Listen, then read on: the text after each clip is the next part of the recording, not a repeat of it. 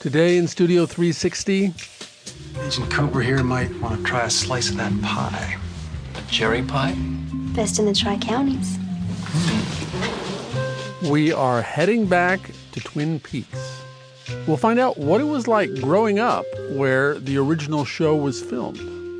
There was a string of years, maybe 10 years, where every single year someone from the high school would die in some tragic way, whether, drowning in the river or, murders and suicides. And there was definitely this sense of tragedy just sort of hanging over the town.